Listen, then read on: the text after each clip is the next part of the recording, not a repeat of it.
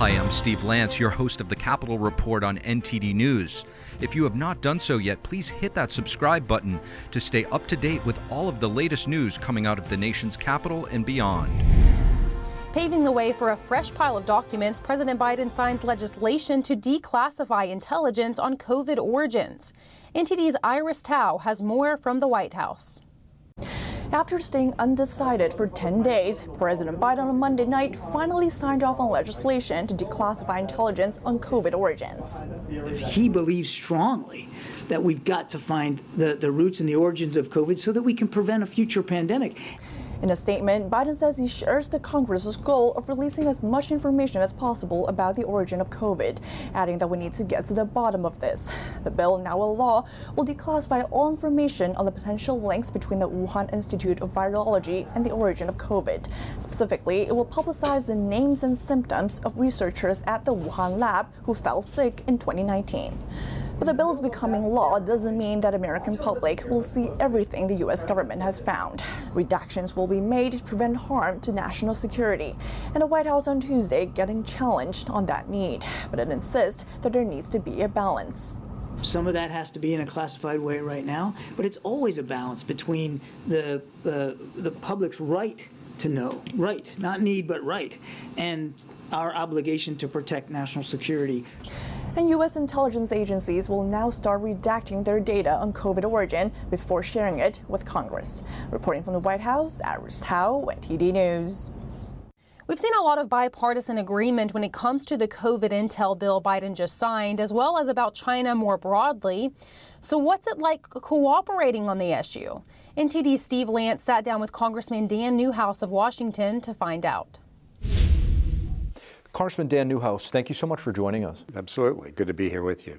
Congressman, President Biden just signing into law the declassifying of information regarding the origins of COVID-19, something you've been talking about for quite a long time. How big of a deal is this? Well, I think, it's always important to have transparency, accountability, particularly for something that has impacted not just our country, but the entire world to the extent that it has. Everybody has been impacted by this, the millions of people who've lost their lives, the economic impact, the impact of our education system, to our trading system, our supply chains. We're going to be digging ourselves out of this for much time to come. And so the more information that we have, the more that's transparent to the American people, to the world, I think is important, because it's becoming cliche, but we've got to make sure we do everything to prevent this from ever happening again. Congressman, speaking of China, you sit on the all so important Select Committee on the Chinese Communist Party. Tell us, what are some of your top priorities there?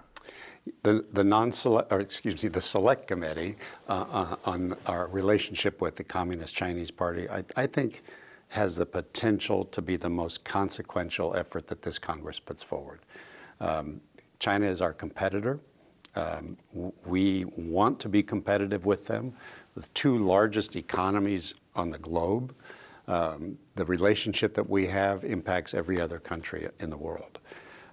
We want to be successful in this effort. And I think there are numerous challenges, numerous threats, I would go as far as to say, that we may not even fully appreciate, may not fully understand.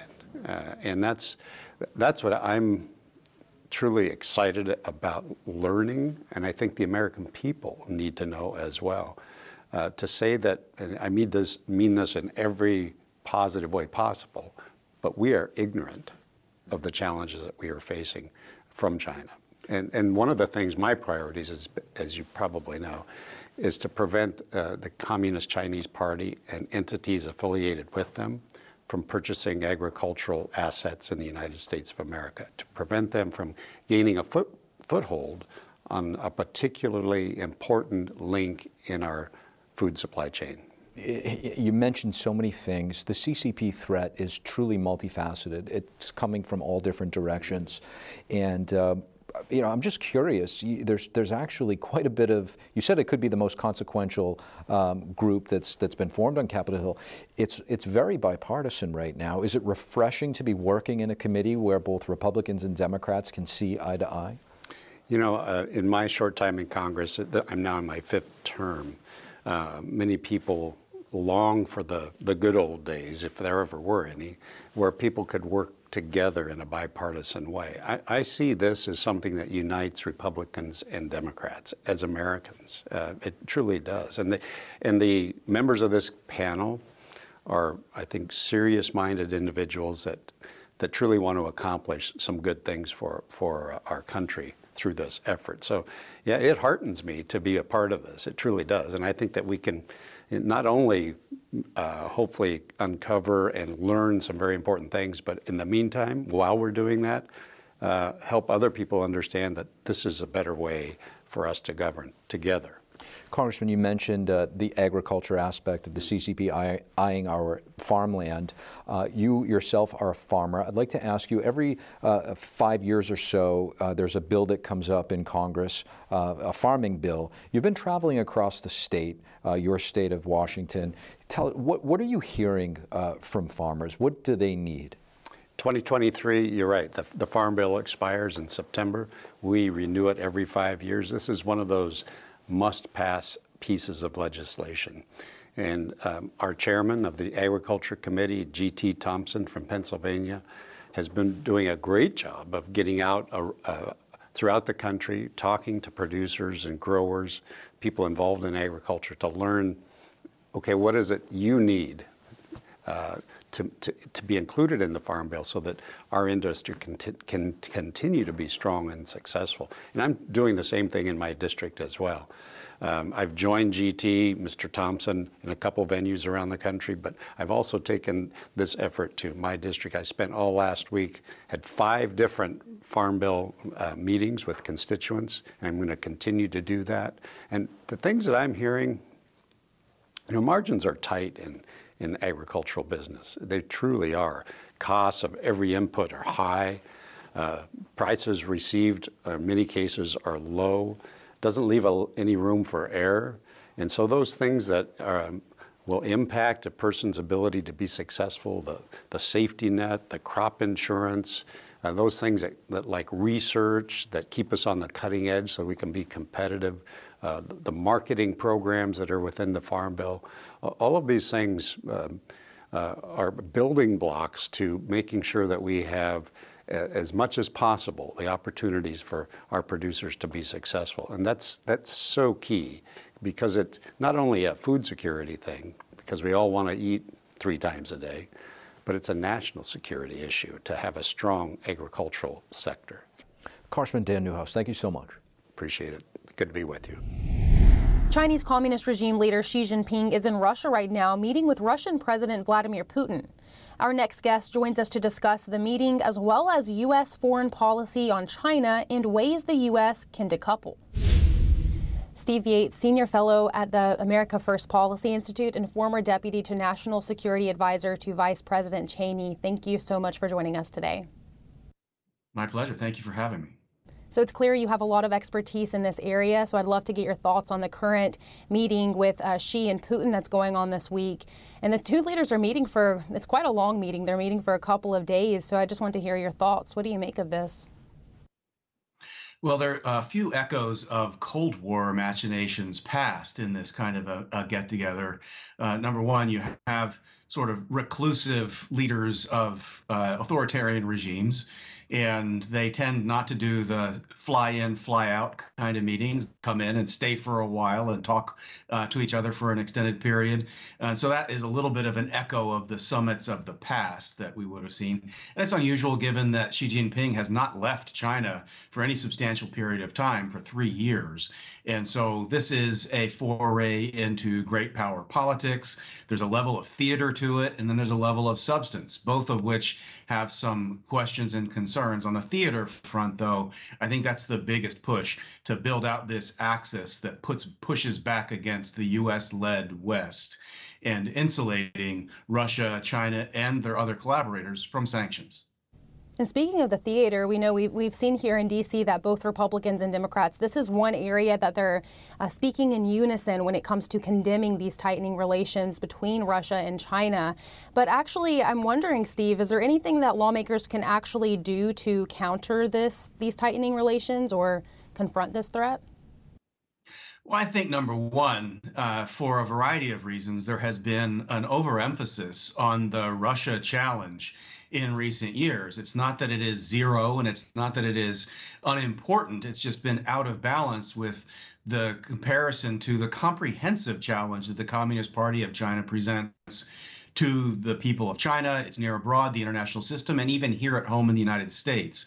So one of the things, if we were really concerned about these two authoritarian revisionist powers working closer together, is that we would take more seriously and pin down Beijing on having to deal with what it's doing on its own. That would, I think, allow more resources and attention to balance out perspective on what's happening in Asia. So you just said that if we were really serious about countering the threat, we would be doing more. What do you propose the U.S. should be doing from the White House, or what lawmakers should be doing? I mean, they're holding many hearings now, so it looks like they're starting to turn a corner, but it seems like you're not totally convinced that the U.S. is taking as stern of a stance as it needs to. Well, in the United States, we are a democracy with different institutions, and they all play a role. I think that at the state level in legislatures and governors' offices and in the Congress, especially in the House of Representatives and occasionally in the Senate, there are proposals that move what I think is the outdated establishment policy of the last 50 plus years to the side and kind of look at China under Xi Jinping being different from what they thought they were engaging in the past and adjusting American policy accordingly. But in our system, the executive branch, and in particular the White House, has a dominant influence on foreign policy, especially with big powers. And the Biden administration hasn't been very clear about the objectives that it seeks. It's had some slogans with regard to standing for Ukraine and its demonization of Putin, which perhaps he richly deserves. But with China, it just talks about competition and not confrontation. These are empty words. We need to speak in terms of results, but at least we should speak with clarity about the nature of the regimes we're dealing with.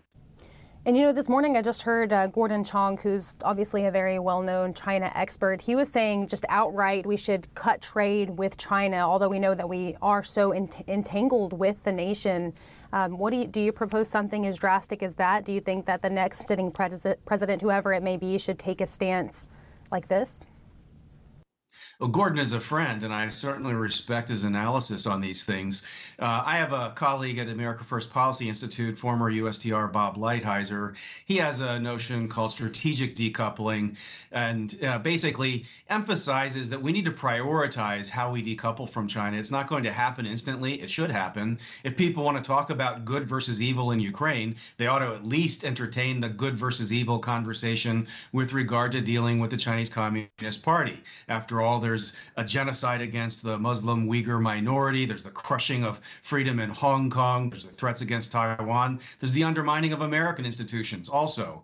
It should be clear, at least on that front, that we can't rely upon them on anything that is of strategic importance to the American way of life. And so we need to prioritize moving away from that dependence and trade flow. And we shouldn't be enriching a system of government that undermines the truth that we need in the world with regard to viruses and other kind of behavior, and one that hates us. So I think that Gordon is right in the general direction we go, and I think that Ambassador Lighthizer has no point with regard to how we prioritize and pace ourselves in moving in that direction. Steve Yates, thank you. With all of your expertise, we were glad to have you at the table to discuss this today. Senior fellow at America First Policy Institute and former Deputy National Security Advisor to Vice President Cheney. Thank you, Steve. Thank you so much. Take care. I just want to thank everybody for listening to this episode. If you enjoy our content, please leave us a rating and a review, as it really goes a long way in helping us spread the truth. Until next time, I'm your host, Steve Lance at NTD, and we'll see you soon.